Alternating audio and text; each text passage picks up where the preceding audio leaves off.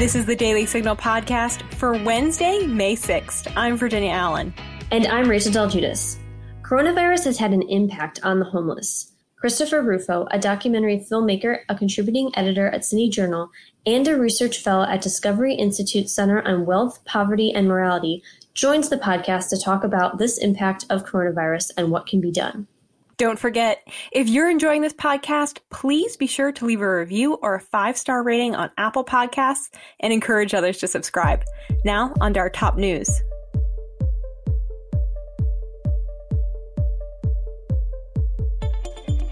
President Trump has made it clear that Congress should not bail out states. In a sit-down interview in the Oval Office on Monday, the president told the New York Post that, "I think Congress is inclined to do a lot of things, but I don't think they're inclined to do bailouts." And he continued saying, "It's not fair to the Republicans because all the states that need help, they're run by Democrats in every case. Florida is doing phenomenal. Texas is doing phenomenal. The Midwest is, fantastic, very little debt. You look at Illinois, you look at New York, you look at California, those three. There's tremendous debt there and many others." And he added, "I don't think the Republicans want to be in a position where they bail out states that have been mismanaged over a long period of time." New York Governor Andrew Cuomo responded to the president's remarks during a press briefing on Tuesday via CNBC.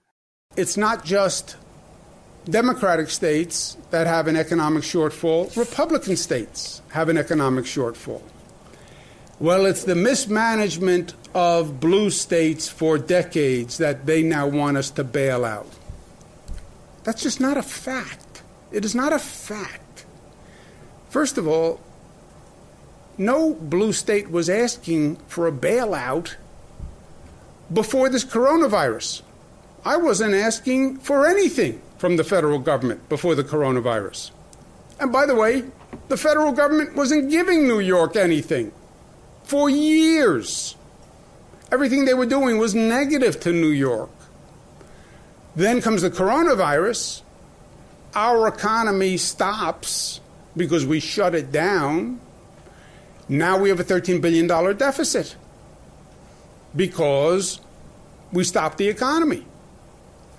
So what we're asking, every state is asking, because of the coronavirus, we need financial help in restarting the economy.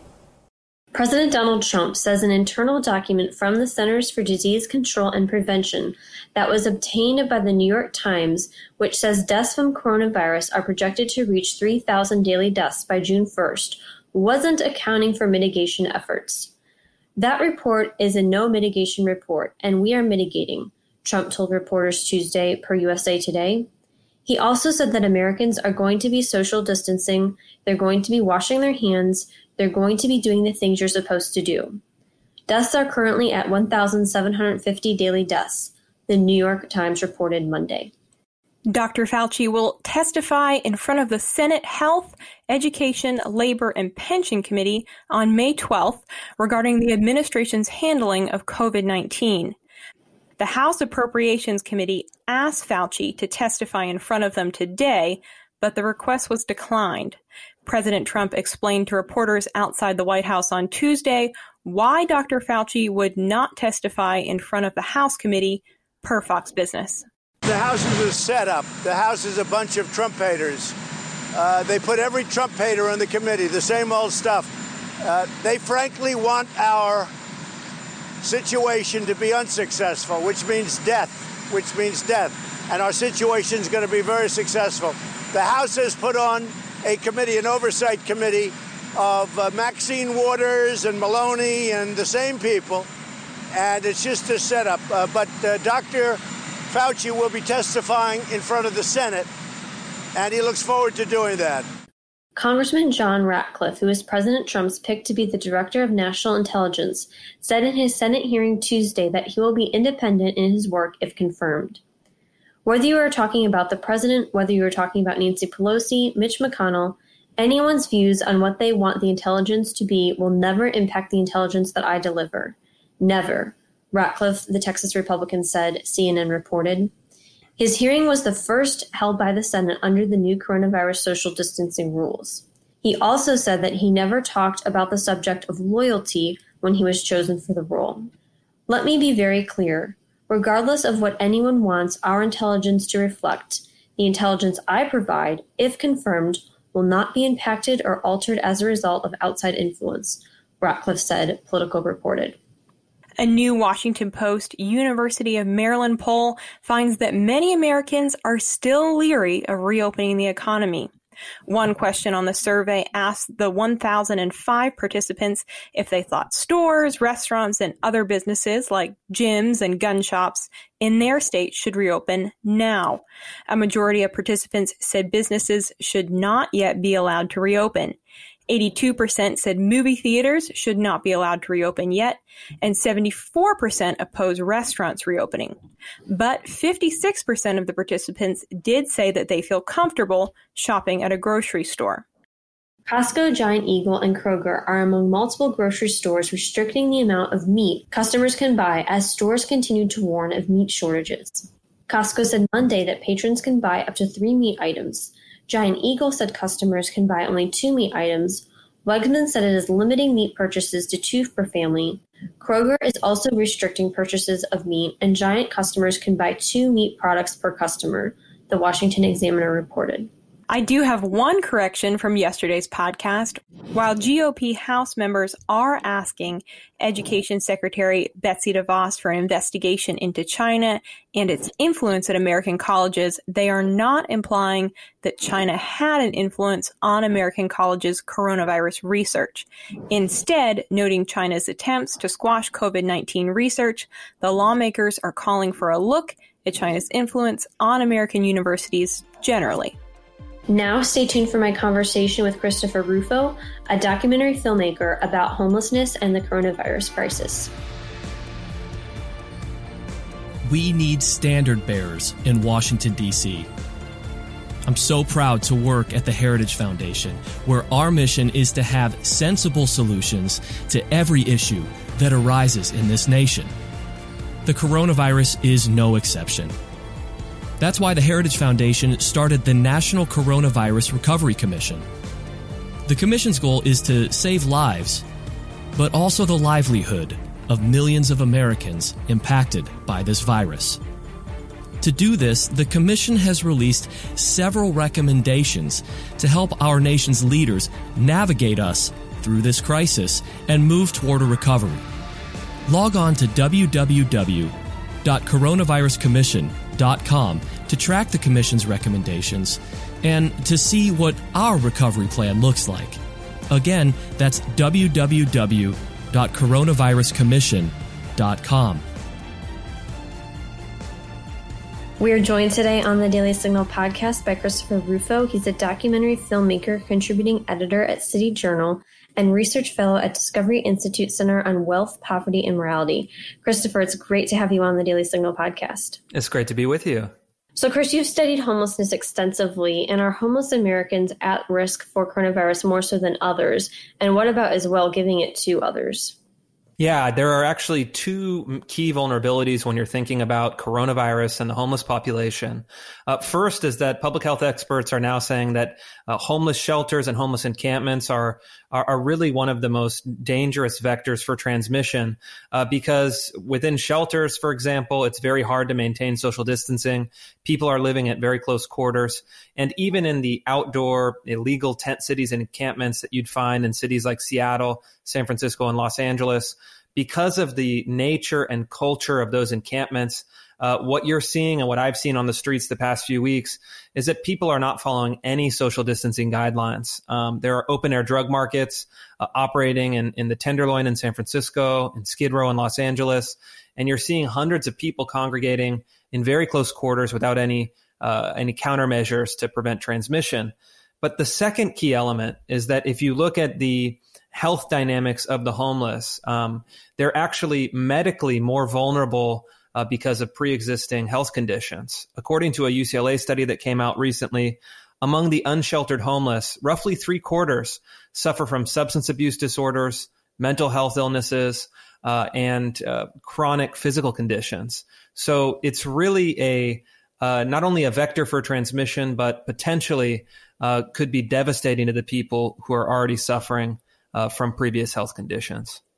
Well, you recently had a piece in the Daily Signal talking about how coronavirus exposes how West Coast progressives have failed the homeless. How has this happened? I think the biggest thing that's happened over the past 10 years, there's been a narrative that homelessness is predominantly a housing problem. But as we just talked about, there's actually a series of human problems that contribute to homelessness and make it really hard for people to emerge from homelessness. And the two key problems are substance abuse and mental illness. We know from federal data as well as data from the state and local level that about 3/4 of the people who are unsheltered have a substance abuse disorder or a mental illness. And progressives have really willfully ignored and denied these problems, but the coronavirus has really revealed them in full force. And we're even starting to see progressive leaders like the mayor of San Francisco, London Breed, who came out just this week and said, we can't just simply provide housing. It's a really difficult population to help because of substance abuse disorder, because of mental illness. And even though the city of San Francisco has leased hundreds and now thousands of hotel rooms, they're finding that these human challenges are really at the crux of the issue. So the coronavirus has really exposed something that we've known for a while, but the political class in progressive cities has been able to maintain denial for. And fortunately and unfortunately, they can no longer maintain that position. So, Chris, you had talked about and briefly mentioned earlier how these encampments on the West Coast in cities like Seattle, San Francisco, and Los Angeles, they did have a potential to basically become a tinderbox for infection. Has this happened now that we're, just starting May, looking back to a few months ago? Is this something that the West Coast is having to deal with right now? It is. And there's really something that I don't think there's been any kind of definitive explanation for, but it actually delayed the kind of spread that they were fearing in homeless encampments for a few weeks. And as you know, the West Coast cities have actually emerged without huge problems like you've seen in New York. And for the first few weeks, as I was talking with people who work in some of the biggest shelters in West Coast cities, they said, hey, thankfully, we haven't had any big outbreaks. But that all changed about 10 days ago, about 14 days ago in Los Angeles, where we started seeing the first numbers of confirmed coronavirus outbreaks within homeless shelters. And then what happened is that it spread very quickly, much like you've seen in nursing homes, another place where there's really close contact in a vulnerable population.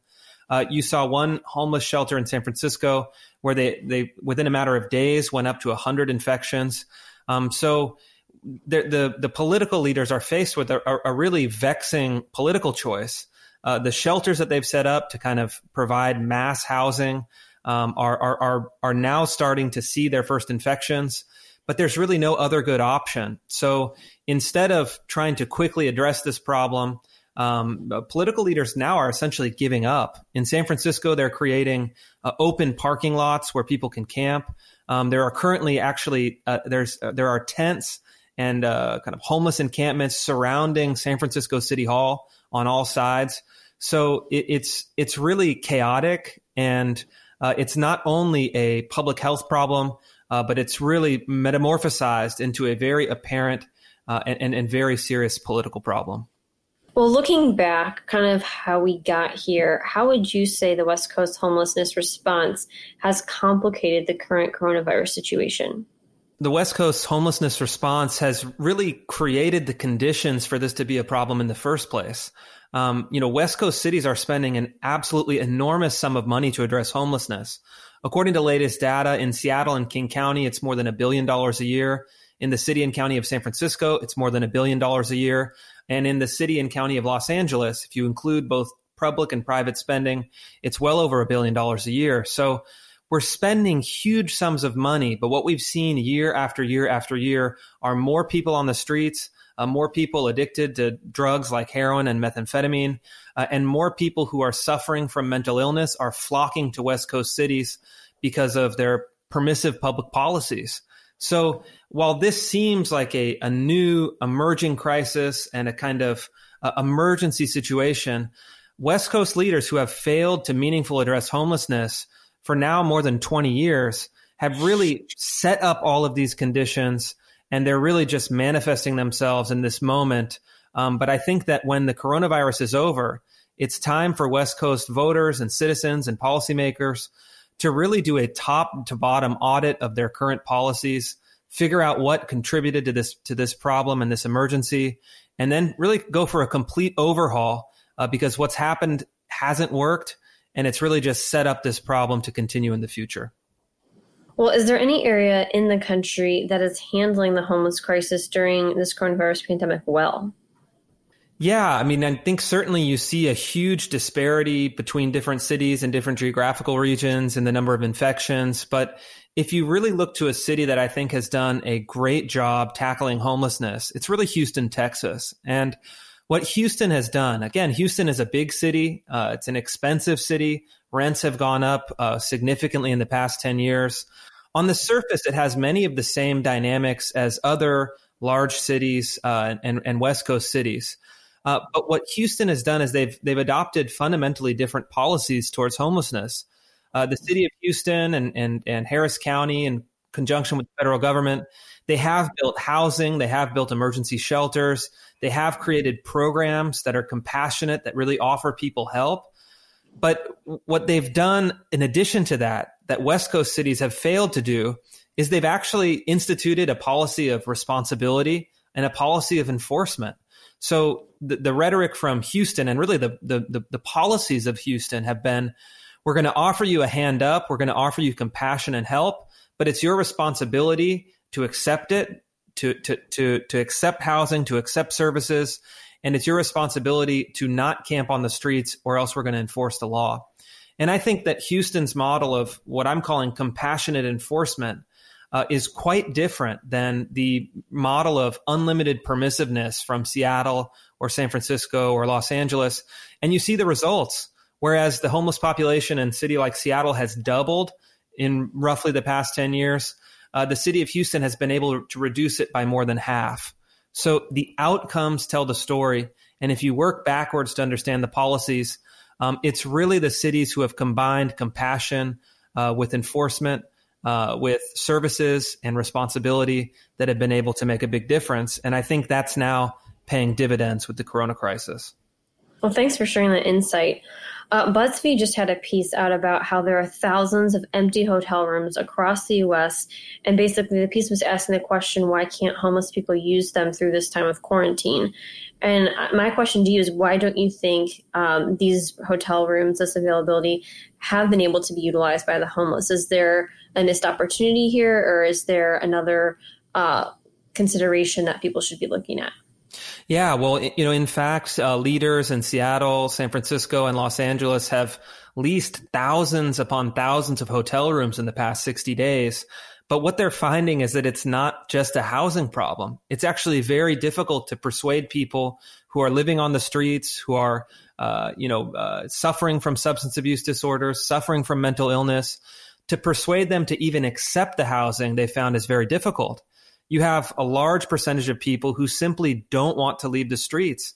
They've adopted this kind of adapted to a culture of street life, a culture of outdoor camping, and they don't want to go. So that's the first problem. But the second problem is that once you move people who may have an addiction to heroin and methamphetamines, who may be suffering from schizophrenia or bipolar disorder, or may have a chronic and serious health condition, just moving them into a hotel room is actually not enough.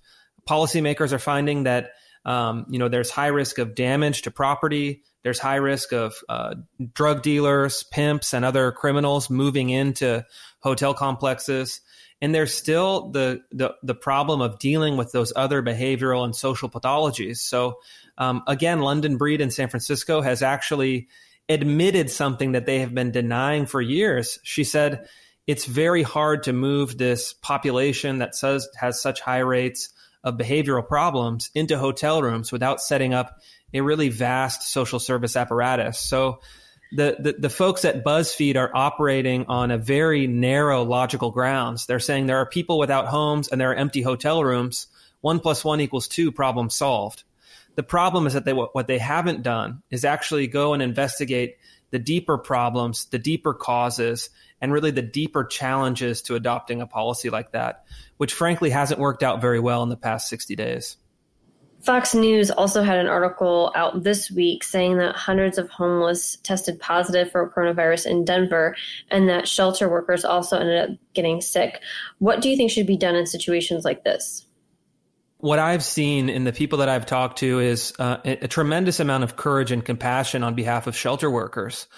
Here in Seattle, Washington, when one of the largest homeless shelters at the Union Gospel Mission went into lockdown, they had staff members volunteer to lock down with the homeless inside the shelter and really ride out a 14-day quarantine. So, homeless shelter workers are really on the front lines of dealing with a crucial challenge, and they're putting themselves at risk to help the homeless. And I think it's our responsibility as a society and the responsibility of policymakers to try to rapidly create solutions so that in 5 years, 10 years, 20 years, we don't have to ask people to really put themselves at risk in this way. And I think that the only thing that can ultimately reverse course is adopting a policy of compassionate enforcement and really trying to create programs that can transform people's lives so we can not only move people off the streets,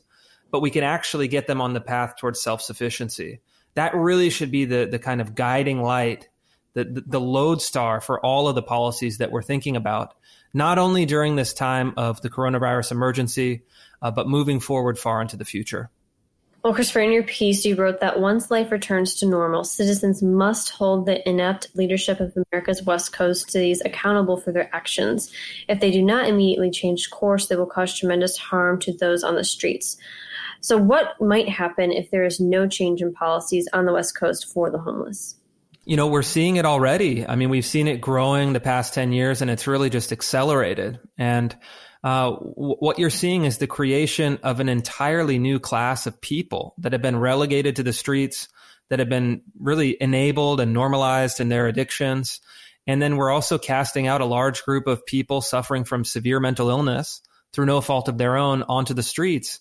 And what we're seeing the creation of now in Skid Row in Los Angeles, in the Tenderloin in San Francisco, and Pioneer Square in Seattle is we're seeing the resurgence of open air drug markets. We're seeing now thousands of people sleeping on the streets, sleeping in tents, sleeping in packing crates.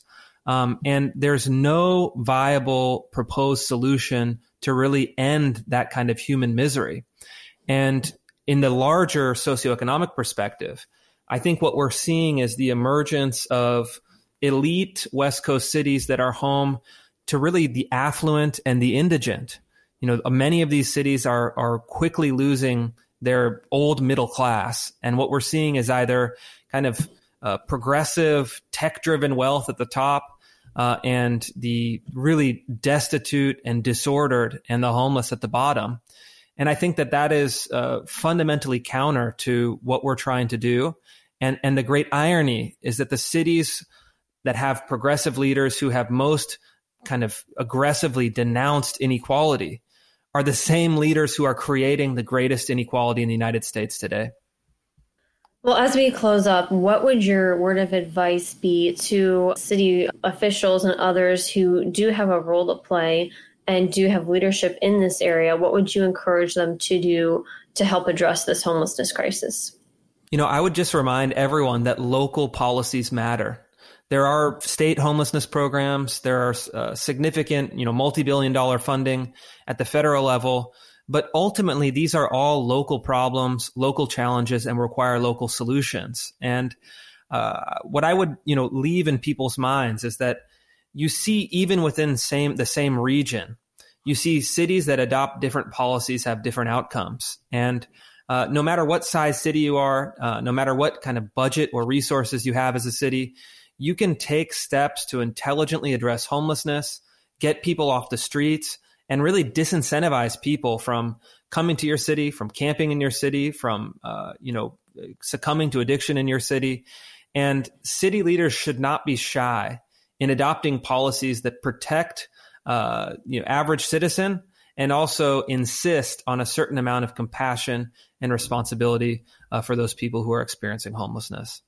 And one last thing, you do have a film coming out. Can you tell listeners quickly about it and where they can go to find it? Yeah, I spent 5 years exploring life in 3 forgotten American cities, Youngstown, Ohio, Memphis, Tennessee, and Stockton, California. And I'm really looking at these declining cities through the lens of families that are struggling to make it. And the film rather is going to be broadcasting later this year on PBS. But it's now currently available at americalostfilm.com. And for Daily Signal listeners, they can actually watch the film for free in its entirety before it comes out on national PBS at americalostfilm.com/premiere.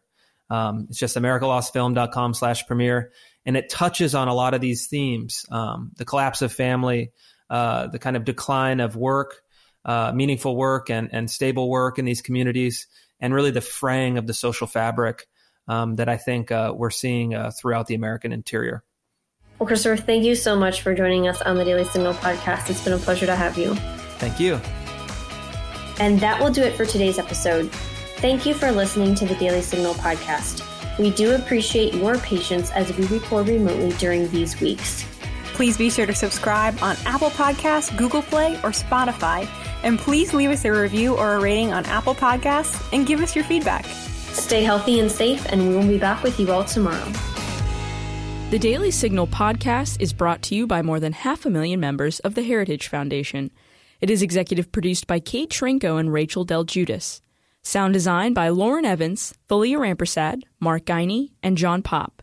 For more information, visit dailysignal.com.